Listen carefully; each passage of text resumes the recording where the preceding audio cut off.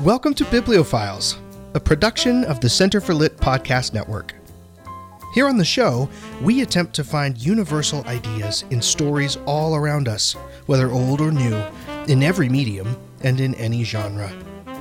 In so doing, we hope to participate in a great conversation alongside our favorite authors and artists across the ages about the stuff of life, man's frailty and glory, his muck and his marvel, his faith and his doubt. In this season, the Center for Lit crew frames that conversation through 9 simple yet powerful questions that sit at the foundations of all thoughtful human discourse. We hope you enjoy the show. Well, hello, my friends. Welcome back to Bibliophiles. I am your host. Welcome back, indeed. That's right. Indeed. I'm your host, Ian. I'm joined by all the members of my family. My mama, Missy. Hi. My dad, Adam. Hello. My wife, Emily. Hello. And my sister, Megan. Hello. How goes it today, you guys? I was really eager. Sorry. It's really eager. Oh, good. I'm having a great day as well. I thought up the greatest icebreaker. I've decided to start opening with an icebreaker. I think it's funny. And here we go. Nice. Are you ready? You have to answer this question. If you had to pick a single artist, past or present, with whose persona you most identify, you yourself, who would it be? I will clarify the question. When we're reading or listening to something or viewing an author's work or any kind of art, really, we come away with an unavoidable impression, not just of the author's worldview and thematic thrust, but also of their personality. Example, you watch Wes Anderson, you watch Fantastic Mr. Fox, and you get a picture of this quirky, sarcastic guy who loves simple and earnest emotional encounters and forgotten people. And if he were at a party, you would probably find him in the corner with the oldest person in the room, picking their brain about some experience they had when they were a kid, right? That's the impression that I get of Wes Anderson as a human being. Now, let's not get into whether those impressions are facades or real representations of a person. That's too meta. That's altogether too meta. Okay. Let's assume that all the artists we encounter are being perfectly honest in the impression they give of their own personalities. Who do you identify with? If you want to think about it for a second, I can start. Does that mean who we wish we were or who we think we are? Now, that is a fantastic question. I would say That's like the question of existence. Really Freudian. Wow, you got Freudian. I think that's a great question, clarifying question. I initially thought who you think you are. Like who when you watch the author, you're like, oh yeah, me too. But does anybody really know what time it is? I know. You know what I mean? Who are you, Joel? Exactly. But you could take it however you want. I'm just interested to see what comes out of this. Okay, well, I had a gut instinct, and I feel like an icebreaker, the point of it is not to overthink it. You just go with your gut, and maybe you think about it later, and you think, I was so wrong, and I was on the air, and now it's preserved for all eternity. But you don't let that freak you out. Megan, So preach here it we to go. herself. Let's go. Okay, so my first thought was Lucy Maud Montgomery, because in my mind, her character, Anne Shirley, is the most over-the-top positive character that she could think of. And I imagine that Lucy Maud Montgomery needed that kind of excitement and encouragement in her own life, wanted to be Anne Shirley with all of her heart, and went about seeing the world intentionally that way and telling herself encouraging things through Anne. And I think I want to be like that. What a great answer. That is a fantastic answer. Wait, this leads me to another question, Megan. What? Is Molly Kate your Anne Shirley? Yes. Molly Kate is my younger sister, and she is the epitome of Anne. She is everything I want to be. So I write about Molly Kate. Cute. I love that so much. Okay, great. Well, I hate any of us to have to follow that, but anyone else? Well, I have to say that I actually was going to say that too. You were going to say the same thing? I meant it. I meant that you are my true daughter. Gosh. I was casting about for somebody else because I understand you to say which author do I identify with, not which character do I identify with. And I identify with Anne Shirley. I identify with her in many ways, but mostly in the ways that are really laughable. Oh, The way she goes on and she names things, really funny things that are very romantic, and she's kind of melancholic in the way she thinks about the world and we call it overblows Bramble everything. Rose Lane. Yeah, she never says with one word what she can say with 5, and I identify with Anne Shirley, but that's not really what you were asking. You were asking what author do you identify with most, and so I'd have to say Gerard Manley Hopkins. Ooh, and why? because of the same sort of thing. He's kind of brooding, kind of melancholic, really stuck in his head. And he theologizes every ding-dang thing. Nice. Fun game. I like this game. This is producing exactly what I hoped for. All right, Emily. Emily, you Okay. follow it. Do you also identify with a melancholic Heathcliff of a character? Sort of, but no, with some differences. The first author that came to mind for me was F. Scott Fitzgerald, because Ooh. he is a mix of, he wants to party and have a good time, but is also really serious about his work, but often gets distracted from his work because of the partying. And like, I also write like he did. Like, it's a labor intensive process that, and like you get 5 words now. My words are not nearly as sparkling as his, but just so much effort for so little work. You're constantly being distracted by all the glitter of the world, particularly your just, Champagne glass. Am I Your- am I Zelda? I was going there, dang it, Ian. You stole my joke. You anticipated her. By your Just your unpredictable spouse. yeah, by your Yes. impossible, self-centered, and eventually crazy spouse. Not what I said. No. Just well, unpredictable. Oh my goodness, that is so funny. This What is a a great fantastic game. answer. Oh, okay, Dad. I'm not going to try and follow any of you people. I wish I were Dave Brubeck. Oh, nice. I don't think I am. I'm a lame piano player compared to Dave Brubeck. But Dave Brubeck was, by all accounts, a really good guy. And so I wish that I were that good a piano player and that good a guy at the same time. And that good a guy. That's so great. I can say with authority and it. confidence that you have half of those nailed. This is a man who's heard me play piano. So You are a really great guy. You should have said you were a really great pianist. I should have said you are a really great pianist. I happen to think you're a great piano player, but it's hard to, when you're trying to compare yourself to Dave Brubeck, you're probably going to come out on the short end. You're going to lose. Yeah.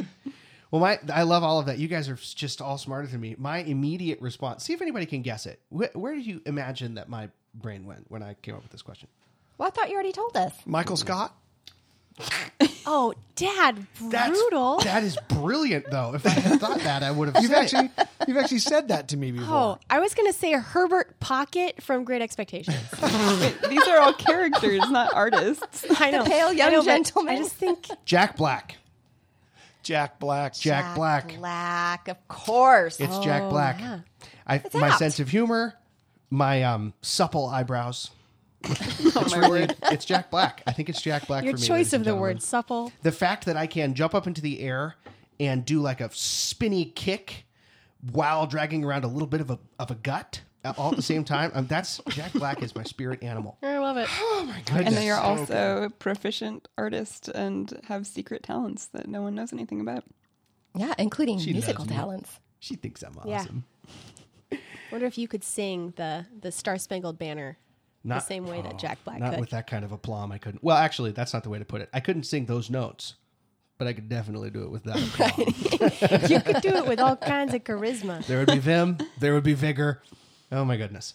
Well, okay, let's down to business then. The question on the table today is related, I think, to the previous ones, but I want to ask you guys how you see them being related. The question is, what manner of creature is man? How does this sit in the context of our previous two discussions about whether there is a God and then what's he like? Well, I can take this one. My first comment at the beginning of our last episode was that you can't really talk about what God is like without also talking about the nature of man, given that we only know about God through our own human perspective. So we're always talking about him in relationship to ourselves. I think that's true, and I'd say the opposite is also true, that we can't really know ourselves apart from our relationship to God, that identity is something that's received from our Maker as opposed to something that's created, self-created. So another way of saying that the two questions are intertwined. Right? I hear a little bit of a nature versus nurture argument in there too, maybe, Mom, huh? Nature versus nurture. Yeah, I suppose so. I mean, we all try to create our identity 6 ways to Sunday, right? Everything that we encounter in our lives, we turn into a tool to try to get identity and standing and justification and all of those sorts of things. Whatever we engage in, we associate with ourselves because we're always looking to define ourselves, to know ourselves, to realize ourselves. And the things that we go to try to do that inevitably swallow us whole, right? They fail to give us the things that we're looking for and just turn into idols, right? Disappointing ones. Disappointing at that, usually. idols. Even if they're good things, they turn into disappointing idols because they're all too small to do for us what only God can do. Well said. So are there, I mean, it seems like we've summed them already, which is the problem. You ask a question to this group and it's well and truly answered. And then you go, ooh, Boom. Bop-a-doo. Moving and you on. gotta go find another one. Woohoo! Bop-a-doo. Ooh, Bop-a-doo. I was Well, going to you say, what are asked. the larger implications of this question? And I was like, yeah, all of those were large implications. We All of slayed them. those already. What you got, We Ian? slayed those. So I guess the question of whether or not it's universal has really been answered too. So why don't we jump into what made you guys, what did you come across as you were thinking about this question? Mom, why don't we start with you? The main place I went when looking at, you have us looking first at something in the modern world. And so the first thing that I thought of was poet Christian Wyman's poem, Every Riven Thing. And it goes like this. God goes belonging to every riven thing he's made, sing his being simply by being the thing it is. Stone and tree and sky, man who sees and sings and wonders why God goes. Belonging to every riven thing he's made means a storm of peace. Think of the atoms inside the stone. Think of the man who sits alone trying to will himself into a stillness where God goes belonging. To every riven thing he's made, there is given one shade, shaped exactly to the thing itself. Under the tree, a darker tree. Under the man, the only man to see God goes belonging to every riven thing. He's made him near, made the mind that makes him go, a part of what man knows, apart from what man knows. God goes belonging to every riven thing he's made. So God goes belonging to every riven thing he's made, sing his being simply by being the thing it is, right? That, first of all, man he's a riven thing, right? Yeah. Something that's split or torn apart broken. violently. This idea of violence is in that word riven. And he's a thing that's made by God.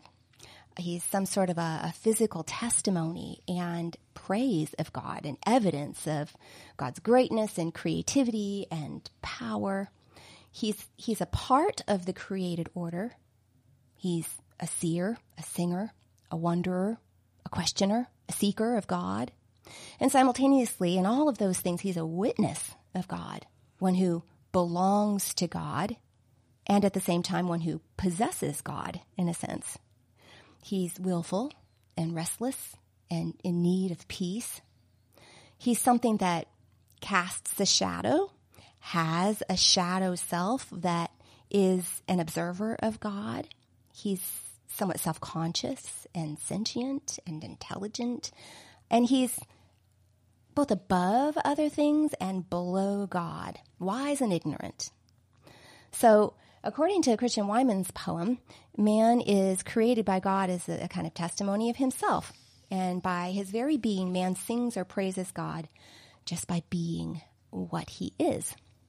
Like the rock. Like the rock. Which sings praises to God by being a rock. Yeah. I thought it was interesting. I don't want to interrupt you, please, Missy. please do. It was interesting in that poem that the rock testifies by being a rock and the tree by being a tree, and man testifies by being riven. Mm-hmm. Yeah. Which I think is, that sounds like Christian Wyman. That's like essential Christian Wyman, right? There's the rivenness of man, his brokenness, his trouble, his pain, is something essential to him, and that is the thing in which God goes belonging. Well, it's almost like that rivenness, that suffering, right, that the rivenness induces in man, creates that shadow self that sits alone and is the only man to see God going, belonging to That's the riven line I things, meant. right? Yeah. What is if the shadow self is the only man to see God going, though, that contributes back into, it's like a big circle. It contributes back into the rivenness again, because we can't quite get our hands around the features of God that our inner self perceives. Right? Is that, am I? Say that again, that we can't quite get our mind around the features of self. Around the features of God, right? That our inner self perceives, but that our conscious self can't really get a hold of. I guess is what I'm trying to say. Intuitive instead. Right. Maybe what was going through my mind about rivenness is that it has something to do with being both body and spirit, body and soul as well. I think Tolkien messes around with that idea a bunch when he talks about the difference between mortality and immortality. But I won't go down that particular rabbit trail. But body and soul is a rivenness because we have two parts that are both essentially ourselves that can't ever fully communicate with each other. Yeah. There's definitely a sense of insufficiency and lack in man's ability to grasp. I think that's what you said, Ian. Man's ability to grasp the going of God or the presence of God or the image of God. And that's the fact that he struggles in between knowing and unknowing, in between body and soul, in between certainty and uncertainty, is part of what makes him man. I was just thinking on that repeating line, God goes belonging in every riven thing. And at the beginning, that sounded really heavy. It sounded like a darkness. And at the end of that poem, it sounded really hopeful, that God goes belonging in every riven thing. He belongs in you, you riven thing. And there's a closeness and a relationship that seems to be emphasized over and over again over the course of that poem that deepens in hopefulness. Yeah, that's absolutely true. I think it's a villanelle that we're looking at here, because with every repeated line, the punctuation changes slightly and the emphasis on the words themselves change, so that God belongs to every riven thing he's made. God goes, comma, belonging to every riven thing he's made, sing his being simply by being the thing it is. Then later, stone, tree, sky, man who sees and sings and wonders why God goes, period. Belonging, comma, to every riven thing he's made means a storm of peace. Your man longs to belong, and we want to belong to God. Have you ever tried to write a villanelle? Oh, it's hard. It's so very hard. I hard. worked on one for a long time, still didn't finish it, and promptly gave up.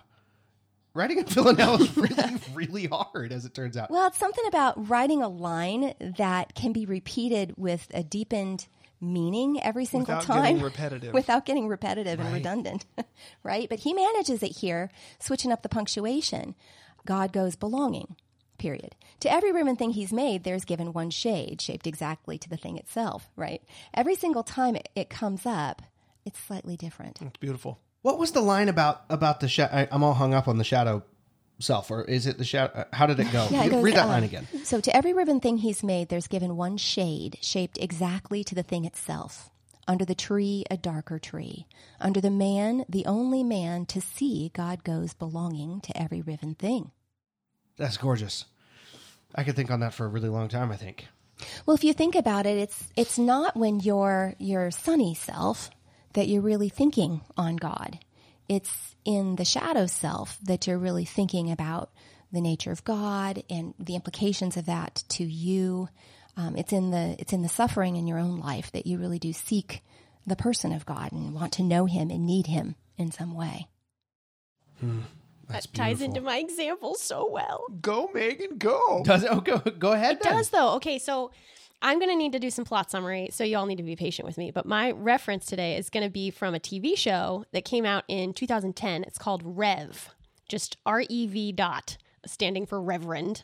And it's a fantastic show. If you haven't seen it, you need to go and watch. It's kind of quirky. Tom Hollander is the star. And I think he also co-wrote it. So it's kind of his brainchild. With Olivia Colman. I don't know that Olivia Colman helped write it. It was somebody else, I think.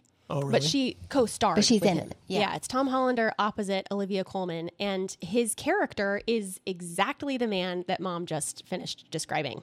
If the qualification for a representative of human nature is that he is a riven thing, and he's broken, and in his brokenness is seeking God, that is exactly Tom Hollander's character. He is, his name is Reverend Adam Smallbone, all of which is funny, and we could talk about that name for a full hour. Tom Hollander is about 4 foot nothing. He's the tiniest man I've ever seen. But his name is Adam, as if, the first man. And he is an Anglican vicar in East London who pastors a church called St. Saviour's in the Marsh. And the church is just a mess. It's a ramshackle, little building in a really bleak part of town. And it's a really sad, it's like a dying church community, laughed at by the workmen who walk by in the day and by the school children. He's just jeered at. And it's kind of a dying institution, kind of a hopeless setting for what will prove to be a sitcom. As you hang out with Reverend Adam and his wife, they are just hilarious. They manage to be lighthearted in the midst of hard and trying times. But if you look at Reverend Adam and his life and his calling as a vicar, he's beset. He faces economic woes and near empty pews. Almost nobody comes to his church. Dwindling funds. And at the same time, even his larger order of the Anglican Church is kind of giving in to worldliness and pushing him in that direction as well. But through all of it, he is standing firm, or trying to stand firm in his own faith, and is needing God to intervene more and more. And the show is really unique because it shows you his crisis of faith. There are multiple scenes where he's sitting all by himself in a really everyday scenario. At one point, he's sitting on a toilet even. He's crying out to God, begging him to come down and intervene and assist him. He's wearied in his work. And he knows that he's called to this tiny little place, but he is yet to see the hand of God in it. And I just think the character was so unique because it's not making a mockery of the church in any way. It's telling the truth about it and acknowledging the hardship that it is to be a person of faith in this world, in this culture today. And it's hopeful. Because I don't want to spoil anything, but in season 3, God does come down and intervenes in the setting of the story. And he comes down, you guys, as a character dressed in a tracksuit. I mean, he looks like another derelict attending this church.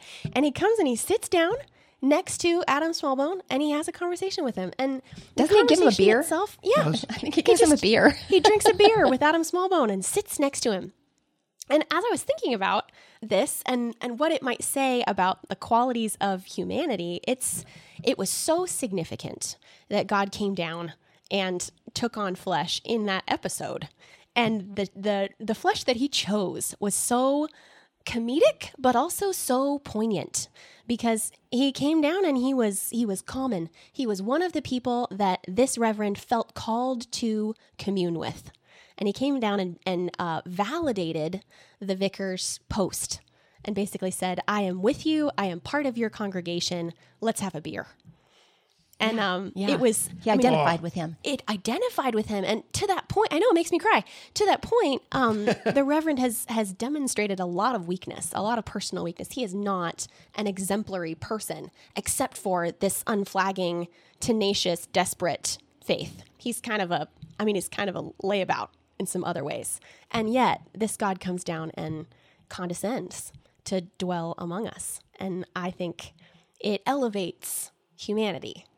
The fact of the incarnation is recognized. It's worthy of that attention. Yeah. It really, it was a really deep show. So that's what I thought of. Well, it puts a fine point on that idea of image bearing, right? I mean, usually when we think about man being an image bearer, we think about man being created in the image of God, as we're told in Genesis. But this suggests, when you're talking about the incarnation, the incarnational elements of the relationship that we have with God, he takes man's image, right? Yeah. He becomes man as Christ became man and sits beside us and functions as a riven thing. Yeah, I love That's that. so interesting. I'm probably going to do this once an episode, every episode, and I apologize in advance, but it's what's been going on in the mind of yours truly, so you're going to get it. I was reading Genesis in school very recently, and it turns out the translation of that very verse that you just mentioned, Mom, let us make man in our image, is more properly translated as, let us make man as our image, so that the image of God is man. Oh, wow. And it goes right back to the Wyman poem, to the being of a thing, being its worship. We, in our very essence, as something created, are the image of God, which I think is just gorgeous, totally gorgeous, and gives a whole new dimension to the incarnation. It does. Right? That kind of incarnational idea makes me think about Gerard Manley Hopkins and his idea of inscape. You guys ever Oh, yeah. heard about Hopkins' concepts of inscape? Yeah, give He me had a a lot of refresher. weird though. It's been a ideas, minute. and he always named them strange things that don't communicate necessarily was to nothing anybody to without a do. little help. He had plenty of time on his hands. He's like envious of Shakespeare's right to like invent words. He's like, He's I could do constantly that. coining. that. Yeah, it's true. Billy yeah. Shakes has nothing on me. Watch me invent a word. Inscape. How's that grab you? But you can see him basically playing with the idea of a compound word, right? And choosing two words, pushing them together in order to communicate what each of the words really does suggest by themselves. So the inscape is the inner thingness of a thing, is what he would say, that makes it what it is. And you can hear that in Wyman's poem, right? The what does he say? The rock, where is that? The stone and tree and sky. That he's talking about these things singing his being simply by being the thing it is: stone, tree, sky, man who sees and sings and wonders why, right? That's almost like the inscape that Hopkins is talking about, that everything bears the image of God inside itself in its thingness and gives us some information about the one that created it, functioning as a kind of image, right? Anyway, I was thinking when you asked us to link our modern idea to a classic example, my classic example was actually a Hopkins example, although I didn't at the moment, or when I was conceiving of it, I didn't think about inscape. That just kind of dawned on me as we were talking. But Great connection, though. yeah, well, he wrote a poem that's called Immortal Diamond. And it's very short. It goes like this. Across my foundering deck shone a beacon, an eternal beam. Flesh fade and mortal trash fall to the residuary worm. World's wildfire leave but ash. In a flash, at a trumpet crash, I am all at once what Christ is, since he was what I am. And this jack, joke, poor potsherd, matchwood, immortal diamond is immortal diamond. So that idea of incarnation that you were talking about, Megan, where God comes down and assumes the image of man, right, in a kind of meta sort of a way, and becomes riven like we are and lives a life of suffering and becomes that shadow self that Christian Wyman mentions. That comes across in this particular poem. He talks about, he gives us this image of a man who's foundering like a ship, right, that encounters a beacon of some sort of eternal light that comes in the shape of a rescue. And that rescue actually comes through this very divine identification, incarnation and substitution, this in a flash, in a trumpet crash. We get that allusion to the last trump, right, when Jesus comes back and all at once he is what Christ is, since he was what I am. That there's so much theology in that little line. No kidding. The idea of substitutionary atonement, that if we were in Christ in the crucifixion, then we'll be found in Christ at the end, and we will be as he is, right? And we're transformed from a jack. That is, he says a man is a jack, a joke, a poor potsherd, a matchwood. He's base, he's laughable, he's subject, he's broken, he's impoverished and fit for burning. But simultaneously, he's this immortal diamond. Through the burning, right, all the dross disappears and there's nothing left but a diamond, the facets of which become a perfect object to reflect the image of God, which is light, right? Oh, Isn't that gorgeous. beautiful? So he becomes this image of the second Adam, the better man, through identification. And simultaneously, you get all of the empathy of Christ's incarnation with that transformation that it works on the poor man. I just think it's lovely. That is so beautiful. So it's a little different, though, in my mind than the Wyman poem, although I see the connection. Because Wyman seems to be, if he is comparing us to the tree and the rock, and I don't remember all the other things that he lists, but there's not really a moral component to any of those things. He's talking about the createdness of it, the givenness of it. Yes. Right. Whereas Hopkins is, in a very theological way, like you said, saying, what manner of creature is man? Well, he's pretty messed up, to be perfectly honest. Right. But both of them see a rivenness in man, and both of them come down on the idea that man is in some way a reflector. an image. Which I think, yes, that the point is well taken on that comparison. I don't know if this is right, but I was pretty sure that what you read, Mom, is actually the second half of a larger poem called That Nature is a Heraclitean Fire and of the Comfort of the Resurrection. And if that's true, the first half is actually about natural imagery in some ways. And it reminded me even more strongly of Christian Wiman. That inscape image is present in the first half of that poem. And as a result, man is in context in that poem. And of course, it's a really long poem, and we probably can't read the whole thing, but man is in context of the natural world, part of this temporal representation of the fingerprints of God all over the place. And his plight is made great at the end of that first half. He is fading away with all of the natural world, and yet, hush now the resurrection. And it comes like a clarion call into the poem. This Mercy. Temporal and eternal coming together, God coming down to man and transforming him into an immortal diamond.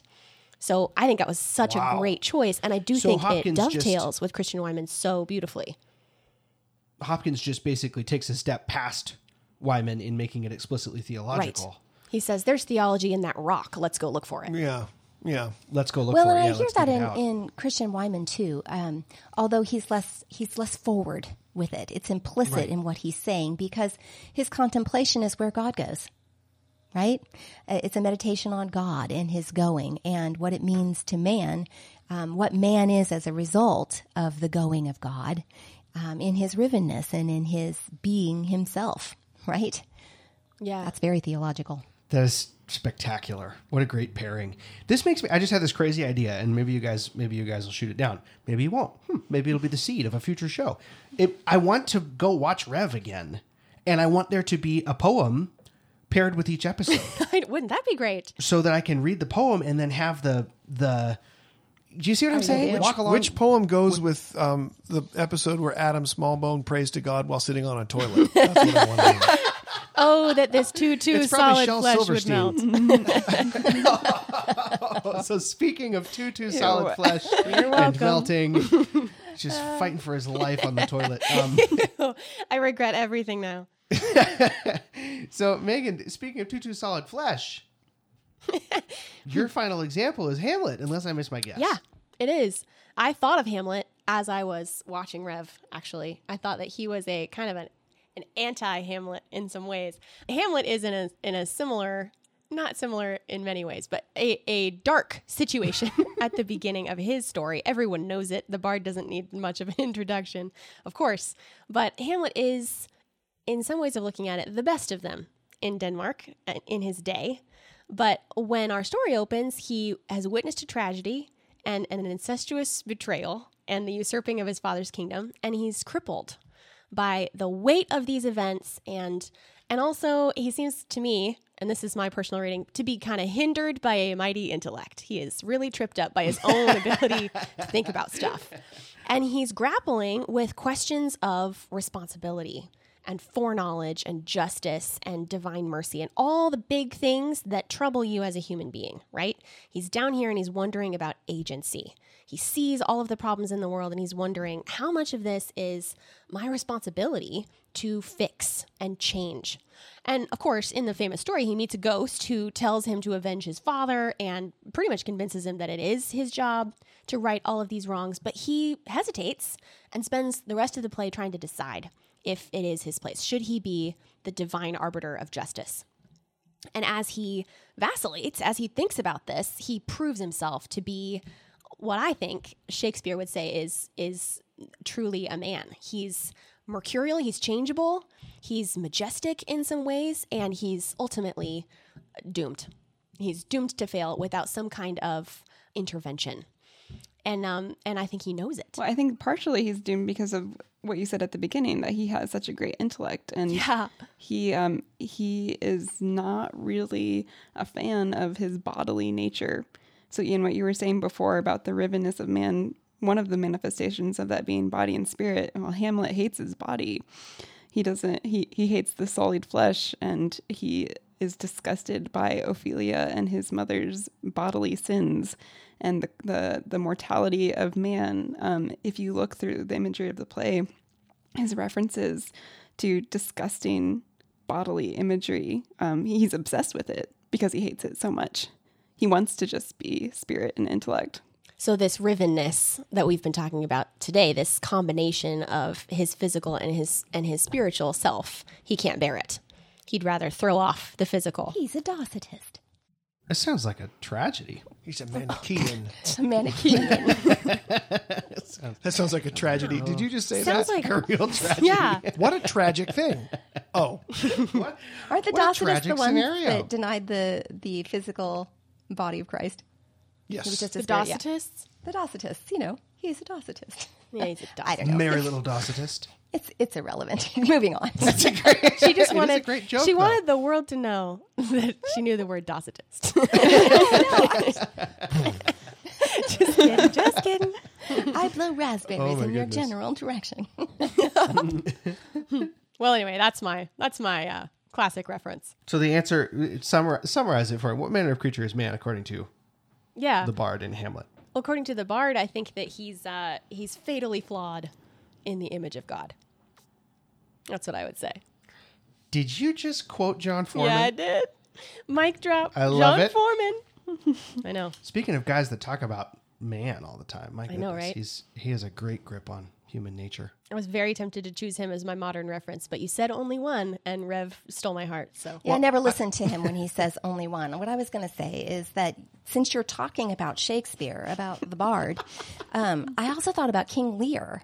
In Act 3, Scene 4, poor King Lear has been turned out by his mean daughters onto the heath in this terrible storm, and he's wandering around there and encounters Gloucester's son, who has also been done wrong, and he's disguised out there as poor Tom the beggar, and he's completely naked to the elements. And for Lear, who is maybe for the first time in a condition to actually think about the big questions in life, this circumstance makes him ruminate about man. And he says, "Why, thou wert better in thy grave than to answer with thy uncovered body this extremity of the skies. Is man no more than this? Consider him well. Thou owest the worm no silk, the beast no hide, the sheep no wool, the cat no perfume. Ha! Here's 3 on us are sophisticated. Thou art the thing itself. Unaccommodated man is no more but such a poor, bare, forked animal as thou art." And looking down at poor Tom, you know, he's moved with a kind of empathy, and his very next words are, off, you lendings, come unbutton here. And he starts taking his coat off, and everybody thinks, oh, the guy's crazy. But really, I think what's going on there is he's so moved by the sight of this vulnerable man, Edgar, naked in the mud, getting rained on, right, pelted by the heavens. He strips bare to cover him up. And I think this also adds another dimension to our question of what is man, because it pulls in that idea of man as being capable of empathy and compassion. Man is feeling, and that feeling comes through his vulnerability and his common subjectivity, right? And suffering. Yeah. And that kind of pulls us back round, I think, to Wyman as well. Yeah, it does. I think so too. But it makes me think that someone asked me this question once. It wasn't phrased exactly like this, but what's the lead characteristic? How do we define man as unique from other animals? Is he the thinking creature, or would you say something else? Dad, what would you say? Rephrase the question. So you're talking about man as an animal, and so you'll say man is the rational animal, or man is the feeling animal, or and so on. Well, I have some thoughts that I'm putting together for a future episode on that very question. But just to give a little sneak preview, I think that 9 out of 10 people would probably say man is the rational animal, without thinking about it. That's the thing that sets man apart from the other animals. And if you get into the question of, you know, in a theistic world, what is the image of God in man? 9 out of 10 people would probably say reason. So that's an easy answer. I'm not sure of it. I got some questions about it, but I think that's probably where a lot of people would go. And with reason. There's reason, obviously, to say that. There's reason to talk about reason, really. Yeah. Is reason is okay? So help me out. Is that the same thing as man is the only creature that can watch himself think? That's how I've taken it. The only creature that's self-aware. That would, Yeah, that's how I've taken it. sure, that'd be part of it. Yeah. Rationality is self-awareness. Yeah. Oh man, we could go some fun places with this. Because my instinct is from the Lear example. Man is the compassionate animal. The only creature with the ability to do, and I guess you run into problems immediately. Like every creature will defend its young. Okay, well then we're back in the same boat again of reason being the only thing separating us. So that's not really what the episode's for necessarily, but it's a fun conversation. Yeah, It's a fun conversation. Let's have them all right now. Let's have all of them. Let's just go right this very minute. So maybe a round of final comments. How do you personally, without resorting to another author or another artist, thinking about yourself in your own life, and you don't have to get as personal, only as personal as you want to be, but how would you define this for yourself? How do you think about this issue? Well, I identify with the idea of man being subject, right? Simultaneously an image bearer, but created a little lower than the angels, right? And crowned with glory and honor. He is subject to God, God's will, God's ways, God's coming and going, God's hiding of himself from him. He's a made thing, And the reason I say that is because I want to be in control. That's where I live. I want to be in control. I want to know everything. There's nothing worse than not knowing.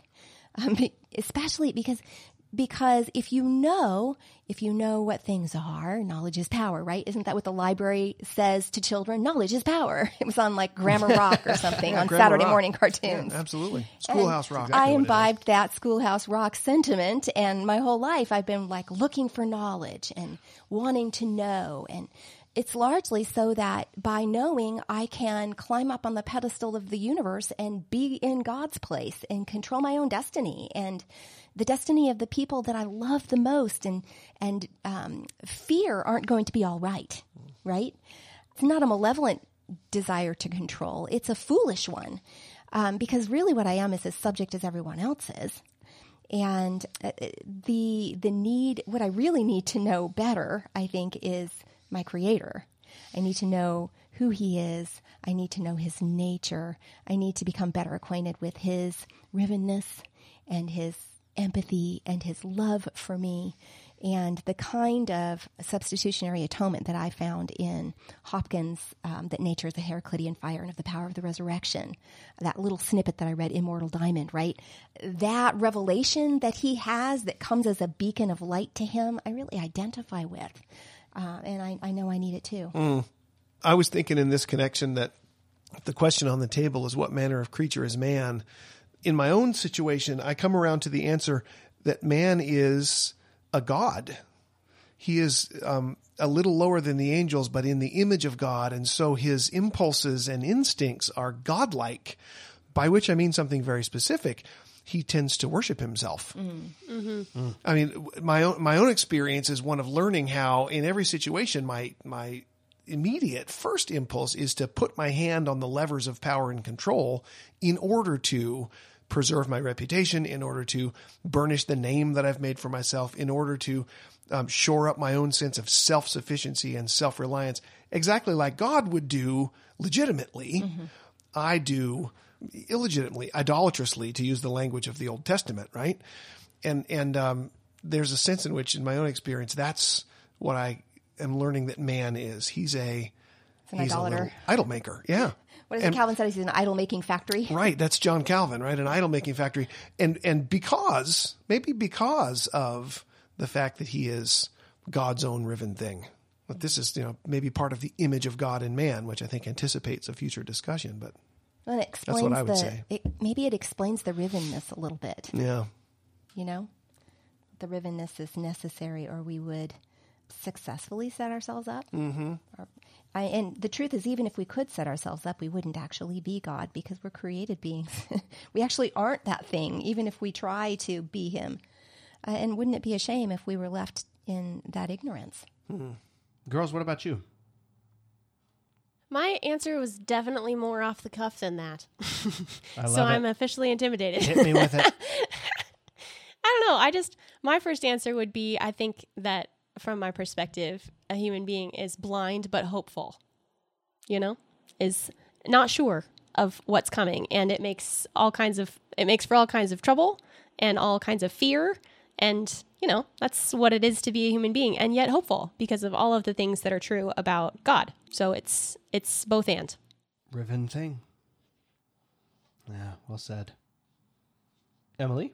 Well, I haven't been saying much because I also am not trying to show my hand too Give much away the about next- future subjects. But I think that personally, I identify with Hamlet a lot. And because I want to be godlike, I would rather identify with my cerebral instincts and neglect the body. And by that, I mean, I perceive my needs to be much more grandiose than they actually are, when sometimes it's just, a bath and a nap. Shower and a A nap little nap. bath and a blankie. You need small beer. Like Right. hell. Yeah. Yeah. Ian refers to Henry V in his character in the Henry IV plays, and he is trying to train himself to be a king and perceives that to Not be Ian. Hal, just to clarify. Hal. I am training to be a king. He perceives that to be a really grandiose role that requires perfection Inhumanity. and angelic behavior from him. Yeah, in humanity, and to the cost of neglecting his bodily existence. That's such a powerful idea to me. I think my answer to the question has something to do with I'm coming to see that inhumanity is actually, let's put it this way, that perfect goodness is just as much inhuman as despicable evil. And that to expect life to consist of continually growing in goodness until you're perfect and have no flaws is to live a long and disappointing life. Frustrating, Disillusionment at is least. before you. At least frustrating. And so man has to be defined around vision of yourself, but not judgment. And that's the thing that I struggle with, I think, is sitting, like you said, Mom, not maybe an impulse to control, but an impulse to judge, to sit in the judgment seat and to pass my own verdict, maybe out of fear of what the other verdict would be, whether it's from my wife or my friends or from God himself. I want to pass my own because that seems a whole heck of a lot safer. If I can confess whatever issue I've got going on before you can get to it, that's a conversation that I'm comfortable in, right? But I think real humanity has to do with acknowledging that rivenness, the tension between your intentions and your lived reality, but refusing to pass judgment on it, taking someone else's word for how it goes with you. And that's, darn near impossible. Way easier to say than to do. But I think that's the manner of creature man is. I wonder if that element of physicality that you talk about, Emily, goes along with that rivenness as well. I was thinking that too. That the rivenness of man that Christian Wyman knows so well because of his own experiences, suffering through cancer and things like that, that actually comes as a kind of an anchor. Maybe it anchors man to what he truly is, so that he doesn't become just a cerebral thing, so he doesn't err on the side of what am I? I'm just a spirit, right? But he's actually forced to reckon with his madeness. Well, I think Shakespeare actually recognizes the embodiment of that figure in man. He's a forked creature, right? He's riven, and that is in his very structure, the very way that he's made. Dang, you guys. Behold, very profound. That was really fun. Behold, Most conversation. profound. Well done, all of you. Well, thank you all for being here, and thank you, listeners, for joining us on this episode of Bibliophiles. We have more coming, so please do stay tuned. And until we meet again, happy reading. Happy reading. Thanks for listening to this episode of our series on the Great Questions. We hope you'll join us next week as the discussion continues with the question, what is the image of God in man? If you're enjoying these chats and want more content like this, check out our membership club, the Pelican Society. Inside, we host live discussions on movies, novels, and all aspects of reading and teaching the great books. We'd love to have you join us in person for some Bibliophiles-style conversations. Until next time, friends, happy reading.